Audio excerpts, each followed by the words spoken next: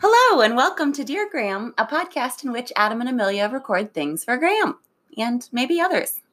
Mostly Graham, though. Mostly Graham. Target audience is Graham. I'm here with our podcast's newest fan. Nah, I think it's bad. Adam!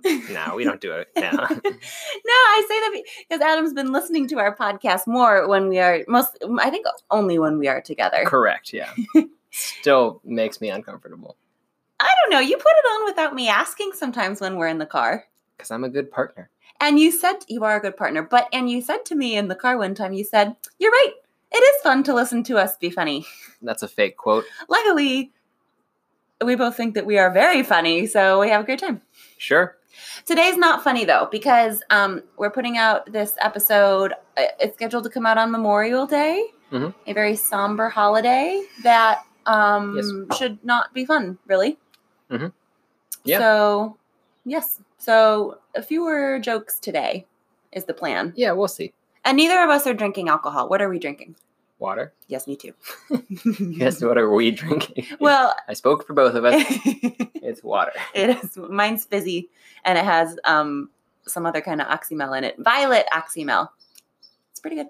I don't know what oxymel is. It's where you infuse something, in this case violets, in vinegar, and then you mix it with honey. Okay. And then you put it in your drink, but only like a little dropper full. So it's, like when you drink, like when you have water and it has lemon in it and it doesn't like hit you over the head with lemon. It's just like slightly sour. That's kind of what this is. Okay. It's nice. All right. So what are we talking about today, Adam? So because it's Memorial Day, I put together a list of some random movies about war or near war or having to do with war. Obviously, Memorial Day is for remembering the lives of those who died in conflict. Mm-hmm. But, anything in that genre, I kind of put together a list. And traditionally, Memorial Day is only for, per the government or whatever, for remembering the lives of, soldiers who died in combat, right? Not including civilians. I don't believe it includes civilians. But we can remember whoever we want to remember. Yeah, absolutely. And as we should. And really, we should, remember people all the time. And absolutely. And, what's the ratio of deaths, really, in war, civilian versus... It's heavily skewed toward army. Well, still, it's not good. Death is a hard thing. Toward military, I should say. Mm-hmm. Sorry, Navy and Air Force. Mm-hmm. Okay, so do you want to get into it? Let us. You have a list for me? Yeah. Okay. Yeah, in no particular order. And really, I just picked each movie because they happen to be movies I'd seen, and they do a particular thing. So the first one is a movie you've seen, too, The Dirty Dozen. Oh, yeah. And I picked it because it has Jim Brown in it. Is that why you picked it, really? That's why I picked it. Also, The Dirty Dozen is kind of a semi-comedic take on war. It's not incredibly respectful, I would say. To anyone, really. The 12 characters in it are jerks. That's true. For the most part. It's not overtly misogynistic or racist. That's not what you meant, is it? No. Racist? No. Not to my knowledge. Not probably that I remember in this moment. In bits that are outdated. Yeah. Some of the characters are probably racist. One of them is a rapist. Oh, yeah. Yeah. That's not good. No. But when you say disrespectful, you just mean it doesn't portray very reverently. Not to my knowledge. Okay. Yeah. Correct. I did see The Dirty Dozen. I did see Dirty Dozen. Whatever. Now, simultaneously, it's a good movie. Yeah. Yeah. I think I had fun watching this movie. Yeah, it's a good movie. We'll keep moving, but I don't remember anything about it. I don't think I'd recommend that for Graham. Yeah, I think you're right. Yeah. Can you give a 2-sentence what it's about? Okay. So basically, Lee Marvin is the lead actor, and he is tasked by the Army to put together a team of 12 inmates who are, U.S. soldiers who, for one reason or another, have been arrested and locked up. And these are people who are given the option of either joining this team. It's basically the movie Suicide Squad. Huh. They're given the option of joining this team or either spending the rest of the war in jail or doing hard labor, or choices that they shouldn't be forced to make. And then these are the 12 who join the team and go on a dangerous mission. Okay, great. Yeah. To get out of jail. They're given the reward at the end. They're told if they do this mission, they won't go back to prison. But it's probably a mission in which they will die. Yeah. Yes. Yeah, I don't think I'd recommend that to Graham either. No, it's intense, actually. Yeah. And plus, like a lot of comedy in it, but it's intense. Mistreatment of imprisoned people. Yeah, absolutely. The second one I picked is All Quiet on the Western Front. I read the first 10 pages of that book and I said, no, thank you. That book is tremendous. I should try again because I'm not in the 9th grade anymore. Sure. Written by Erich Maria Remarque, who was a German soldier in World War I. Really? And it's not autobiographical, but it is what he experienced, and it is absolute hell. Wow. The movie came out in 1930 and does as good of a job as they were allowed to do in 1930 of depicting war being terrible. It holds up. Does it? It's incredibly powerful. Now, the book is better. It's not one of those times the movie's better than the book, but I very rarely feel the movie's better than a book. You just can't get it all in. If you made a movie that was perfectly accurate to a book that was 200 pages, like a very short book, it would be a 10-hour movie. Sure. Be a miniseries. Yeah. I think they might have remade this. I think there's always talk about remaking this movie. But the 1930 one's really good.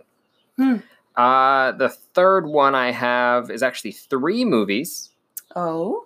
These are all movies that deal with prisoners of war. Oh, okay. So the first one is The Great Escape, which you and I started. It's about a group of prisoners who are trying to escape prison in World War II, trying to escape a POW camp. And it's part comedy, part drama. Like it does a very good job of towing the line of comedy and drama in a way that works really well. It's a very good film. That's really all I can say about that one.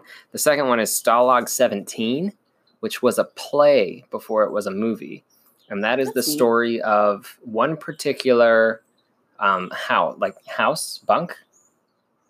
garrison of prisoners in World War II, who over the course of the play realize that one of them is a German spy. Oh, wow. Who is reporting back to the Nazis about what these prisoners of war are planning. So all of their escapes are going bust because the Germans already know what they're going to do. Wow. There's a really good, I won't spoil it, but there's a really good line where they figure out who the German spy is, or they think it is at least, by asking who won the World Series in 1938 or something. Like the pretty recent, like they it was that everybody would know, and the character may or may not know. That's interesting because I don't think I would have known. So how many years prior would that have been? I don't remember specifically what year they say, but 5 years prior. Baseball. 5 years ago. Baseball stopped during World War II. Oh, for a while. And plus, there were fewer things to pay attention to nationally. Yeah, baseball was still the biggest sport at the time. I don't think I could have told you who won. I mean, I certainly couldn't tell you who won the Super Bowl. Always ever. Anytime anybody asks who won the World Series, always guess the Yankees if you don't know. Have the Yankees won in the last 5 years? No. Good. But just like historically. Up yours, Yankees. They've won 27 World Series, I think. It's too many. Just they should sit out the next one. Play the odds. The next one is Inglourious Basterds. I think Graham and I watched that movie and we're not in the right mindset. I think I fell asleep. So it's Tarantino, obviously. So it's incredibly gory. I should probably try again now that I maybe like Tarantino. And it's kind of... So I'm torn on whether or not this is respectful of war, because it's meant to be an over-the-top... Respectful of war or respectful of soldiers. People. Yeah, yeah, that's a better way to put that. Because, it's meant to be an over-the-top story, kind of Pulp Fiction-esque. And I don't mean the movie Pulp Fiction. I mean pulp stories. Yeah. Just everything's dialed up to 11. Exactly. Everything's dialed up to 11. It's incredibly intense. The opening 5 or 10 minutes are incredibly intense. And basically, it's Tarantino depicting war in a way that really only Tarantino can depict war, or that I've seen, which is incredibly violent but also funny. Yeah, I don't think I'm going to try that movie. Yeah, again. I don't blame you. And then the ending is just Tarantino burning the place down. Yeah, I don't think I'm going to try that movie again. That's fair enough. Mm-hmm. Yeah, it's not for everybody. Mm-hmm. So the next one is The Hurt Locker, which was directed by Kathryn Bigelow. It came out like 10 years ago now, maybe less than I that. think I watched the Oscars that year. Yeah, Kathryn Bigelow is the first non-man to win an Academy Award. Not any Academy, like Best Picture, you mean? Best Director, Best I should Director. say. Yeah, okay. Correct, yeah. Women have won Best Actress. Yeah. But Kathryn Bigelow is the first woman to win Best Director. Wow. How many years have the Academy Awards been going? Over 100? No, not over 100, I don't think. But they're coming up on it. Yeah, I guess not over 100. They're coming up on it. Yeah. And it took until the aughts or the early teens. I'm not entirely. I think that came out in like 2008. I think so too, because I think I was in high school when I was watching the Oscars. Yeah. Because I was at our parents' house. It's a really good movie. So Jeremy Renner is the lead. Anthony Mackie is also in it. So 2 future Avengers. And they are it's in Iraq. They are part of the bomb squad. And it's just the intense pressure that goes into every move that they make while they're doing their jobs. I don't think I would watch it. Yeah, there aren't that many movies that have come out about the Iraq War, I don't think. Do you think it's because we're not far enough removed yet? I think it's because it's still a political issue. People still view it as a political issue. Absolutely. Yeah. Yeah, when you say, like, I would really probably never seek out to watch a war movie on my own, but if I did, it would certainly not be the Iraq War. Yeah, it's a good movie. It's a really good. It won Best Picture. Yeah, wow. It's very good. The next one is Saving Private Ryan, which we just watched, and I picked that because of its realism, and it just goes all out in depicting how awful it was to be on the beaches of Normandy. Just in general, in World War II. Yeah. We watched that movie with the intention of having it be our episode today, and then decided that we couldn't do it. Yeah. For this goofy podcast, where we get facts wrong all the time, and make fun of stuff. I mean, I've never gotten a fact wrong. Sometimes you do, and you look it up afterwards, you're like, oh my God, I can't believe I did that. Yeah. And then kicking yourself. The emails flood in. Now, luckily, we don't have an email address. I have a fact about Saving Private Ryan. It's not really a fun fact. What is your fact? My fact is that my audiology professor told us this in school, is that Spielberg, it was very important to him that the movie be as realistic as possible and give the audience the experience of being in combat in World War II, which they succeeded. And apparently a lot of World War II vets had flashbacks, and it really triggered their PTSD because of how realistic it was, which, you can imagine Spielberg probably saw that as success, which is messed up. But that's not my fact. My fact is that he, I think, would only allow it to be played in movie theaters if the movie theaters would play it at a certain very, very, very loud volume, which is much higher than safety levels, and will damage your hearing. And so the American Audiology Association, or whatever, I'm not sure what their acronym is, petitioned against this, as you can imagine, because it would harm people to go to this movie, like it would damage your hearing. And so the compromise was they gave out earplugs when you went to go see Saving Private Ryan in movie theaters. And my audiology professor, as you can imagine, thought that was a bad compromise, and they should have just turned down the volume. Yeah, they probably should have just turned down the volume. I'm sure they should have. Do you want to say what the plot of Saving Private Ryan is? Yes. Just like what you'd find in a trailer type of thing. Yeah.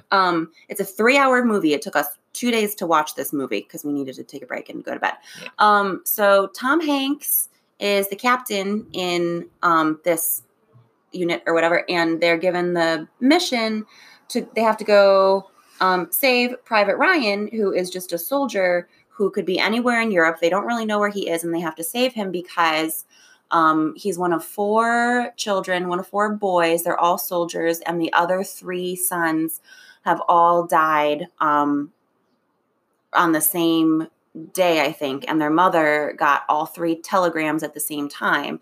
And it harkens back to they keep referencing a letter that Lincoln wrote in obviously in the Civil War, to addressing a mother who lost all 5 of her sons in the Civil War. And Lincoln wrote a letter that was, as you can imagine, very well written, but also like, who cares about a letter when all 5 of your children are dead? So the Army, was this a real? My understanding is this is a real policy that the Army had. Okay. The policy was if you were the sole surviving son, if your family had multiple children serving, and you were the sole survivor, they would take you out of active combat and send you home. Yeah. Honorably. Yeah. It's really intense. It's really intense. Very. It certainly does not glorify war. Yeah, it absolutely does not glorify war. No. There's a lot of it is them questioning what the point is. Yeah, and like, should we kill everybody we see? Should we not? Yeah. Like, they're going to kill us, but they've got their hands up in the air. Yeah. You know? Yeah. It's a rough watch. Yeah, it's really hard. Yeah. It was a very good movie. The next one is The Longest Day, which is also a very long film. It is the story of D-Day. I think this movie came out in the 50s.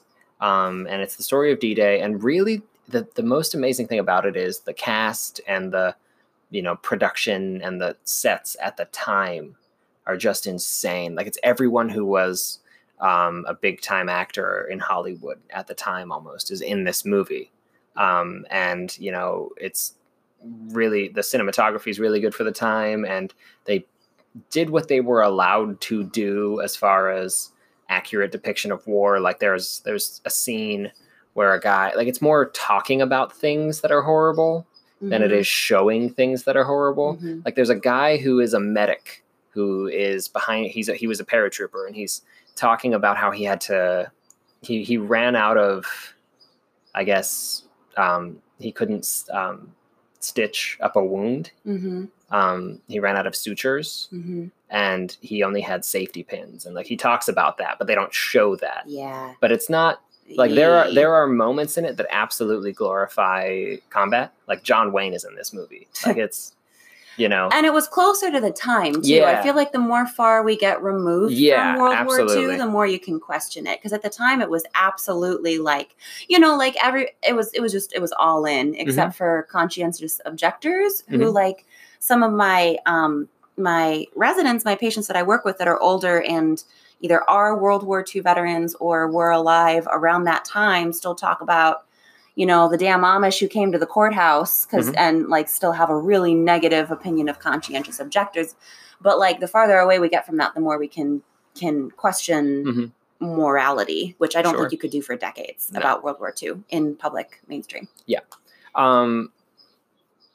It's a good film. I don't know if I'd recommend it for Graham just because of there are other movies that do a better job that have come out since. But really, that cast is amazing. I think the trailer is worth a watch. The trailer is worth a watch. Like, how did they do this? And what was the year? I think it came out in the 50s. I don't know. I'm not positive. That's really close. I think it came out in the 50s. It's like huge sweeping helicopter flyovers of beaches. Like, where they got the helicopter? Like, when was the helicopter invented? I don't know. Okay, so run out of time. So the next one I picked was Glory, which is the story of. It's in the Civil War. It's the story of an African Civil War. Is this our first Civil War one? Yeah. It's the story of an African American regiment at a time when that didn't really happen. And a lot of people, wanted them to fail. Yeah. And wanted them to die. Wanted to use them as cannon fodder, basically. Wow. And Matthew Broderick plays the commanding officer, because at the time commanding officers had to be white. And Morgan Freeman and Denzel Washington play soldiers, and Denzel Washington won an Oscar for it. It's a good film. Yeah. It's a far cry from Matthew Broderick and Ferris Bueller's Day Off. Yeah. Would you recommend that one to Graham? Yeah, probably. Yeah, it's intense. It's very intense. These are all intense for the most part. Yeah. Except for the two. But yeah. Mm-hmm. So the next two are, well, they both are kind of intense in their own way. I think it's hard to make a movie about war that's not intense, nor should you attempt. Yeah. So the next two, one of them I know Graham has already seen, which is Jojo Rabbit. It's a great movie. And then the other one is Dr. Strangelove, which is more about the Cold War, but I would still count it as a war movie. Yeah, totally. And they're both about the farcical nature of a lot of things in war. Jojo Rabbit obviously has very serious, subtext. And in some cases not subtext, just text. And just seen through the eyes of a child, so it's not always seen seriously because he doesn't understand what it is. Yes. What a movie. It's a great movie. And Dr. Strangelove is just an out-and-out comedy about how close the world is to ending every single day. I'd like to give that one another shot because I saw that one in the 10th grade in history class. And any movie that you see in 25-minute increments in high school over the period of a week, you're pretty much going to hate on principle. Like it. But that one, that one's good. They're both good. Mm-hmm. And then the last movie is probably borderline a war movie. It's Casablanca. Oh! Which takes place during World War II in a Nazi-occupied territory in Northern Africa, Casablanca, the titular town. And it's basically how war can pull you apart or put you back together as far as a relationship. Summary. That was beautiful. Thank you. You're welcome. That one I should give another shot too, because I saw that one in high school, I'm pretty sure.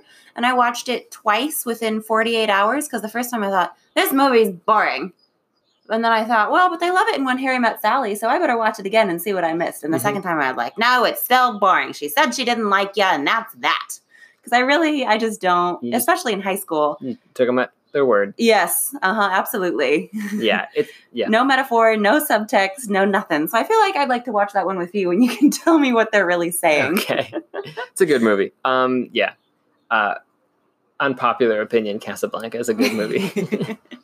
Unpopular opinion, Casablanca is a boring movie in which nothing happens. Which is what I actually thought when I was don't 16. think that's that much of an unpopular opinion. Okay. So yeah, those are just a collection of movies about war or conflict, or that's just a small collection. Like we didn't say The Deer Hunter. What's that? That's a movie about Vietnam. We didn't really get into Vietnam. That's a movie about Vietnam, I believe. I don't think I've ever seen any movies about Vietnam except Good Morning Vietnam. You would not like most movies about Vietnam. I like Good Morning Vietnam. Forrest Gump? That's about Vietnam. I've never seen all of Forrest Gump. It's fine.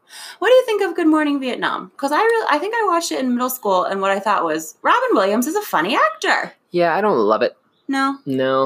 If we're talking Vietnam movies,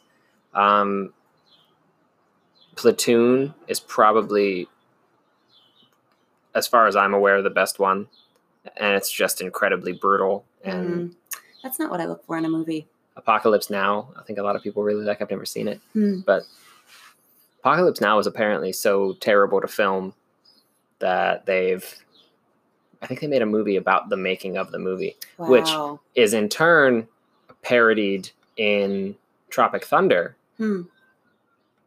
Which is its own thing. A movie I've never seen. Its own controversial film. Yeah.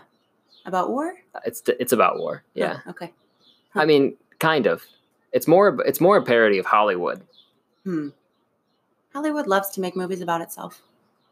Yeah, this one's a little different than the other ones. I've never seen it. So I think my main takeaway is I don't really understand the appeal of war movies because I mostly watch movies as entertainment, like to have a good time, or to have a sad time if I'm in a mood where I want to be sad, and I don't. Maybe it's just I just don't understand really the appeal of war movies. And to say that, I recognize that Saving Private Ryan was a very, very good movie, and I think it was a good time of year to watch it. Yeah. Particularly like when I see my people who are veterans tomorrow, and a bunch of their buddies didn't make it out. And, I should point out, too, there are a lot of good war TV shows. MASH obviously is a comedy, but Band of Brothers on HBO, incredibly good and accurate. As far as I'm aware, accurate. The Pacific was less well received, but I'm sure it was also accurate. They did a miniseries that we started but didn't finish about Catch-22. Yeah. Which I love Catch-22, the book. It's so funny. Oh, we should. I was enjoying that miniseries. Yeah, we should finish it. We should My do that favorite again. joke in Catch-22, I'm just going to spoil this joke and then we'll sign off. My favorite joke in Catch-22 is that there is a character whose first name is Major, his last name is Major, and he's a private, but through a clerical error, he gets accidentally promoted to Major. And then whoever promoted him decides that it would be too much paperwork to demote him all the way back down to private. So they just leave him as a major. So he's Major. And he just spends every day hiding, trying not to be forced to make a decision because he doesn't actually know what he's doing. See, stuff like that, I understand that it's a joke, but I remember watching it when we were watching the miniseries, and I was just like, oh my gosh, he doesn't know what he's doing.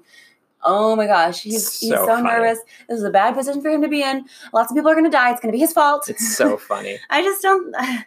Maybe if I watch it again, I need to take some anxiety meds before. That's really good. That's another one where the book is better than anything that's come out. But that's another one that points out just all the farcical things that happen in war. Like, for instance, in that book, he has to fly, the main character, Yossarian, has to fly a certain number of missions before he no longer has to fly combat missions. And it just goes up each time. And every time he gets to that number, they're like, congratulations, but, the number's now 5 more. Every time. Yeah. Yeah. Oof. Yeah. Anyway, those are some war movies. Yeah. We don't know as for how you can access them, it's all different. They're all different. We didn't look up a single thing. And I don't know if you're a big war movie person, Graham. Oh, my last thing is when Adam and I were talking about this in advance, I said, well, war movies, people watch movies to be entertained. Who even watches war movies? And Adam goes, dads. It's mostly dads. I think that's right, because your dad and my dad both certainly have watched and like a lot of those things. A 10-year-old me who watched a lot of these. Yeah, you were very into war history. I was absolutely very into war history. My mom is probably yelling right now that I didn't say Gettysburg. She loves everything about Gettysburg, I think. Yeah, she does. My problem with Gettysburg, the film, is that it glorifies a lot of aspects about that, both for the North and the South. And the people who were in charge of that production, I think, were a little lenient on the South, which comes through more clearly in their follow-up film, Gods and Generals, which is very lenient on the South. Well, they got to make money in the South just the same as in the North when they put out the movie. And also that was at a time when maybe people were less. I was aware certainly of less people being vocal about accurate depictions of the South and what it was actually like for the majority of people. Certainly, the U.S. has always been racist and remains incredible. Like, we're a white patriarchy, but I think all the time it gets less so. So even 5 years ago, it's the hope. It's the hope. That's the hope. Yeah, absolutely. So, but even 5 years ago, I was pretty young. But no, what I'm saying is, wait a little while, and stuff that seemed moderate is going to seem inappropriate. Yeah, absolutely. Which, great. Let us continue more radically in that trajectory. Trajection? Isn't that the right word? Yeah, that works. Great. It just sounds funny in my head for some reason. All right, Graham, there's some recs. A somber Memorial Day to you. Yeah, let us know if you watch any of them. I'd actually be interested. Oh, yeah, definitely. Yeah. And if not, that's fine too. Much love, Graham. Bye. Bye.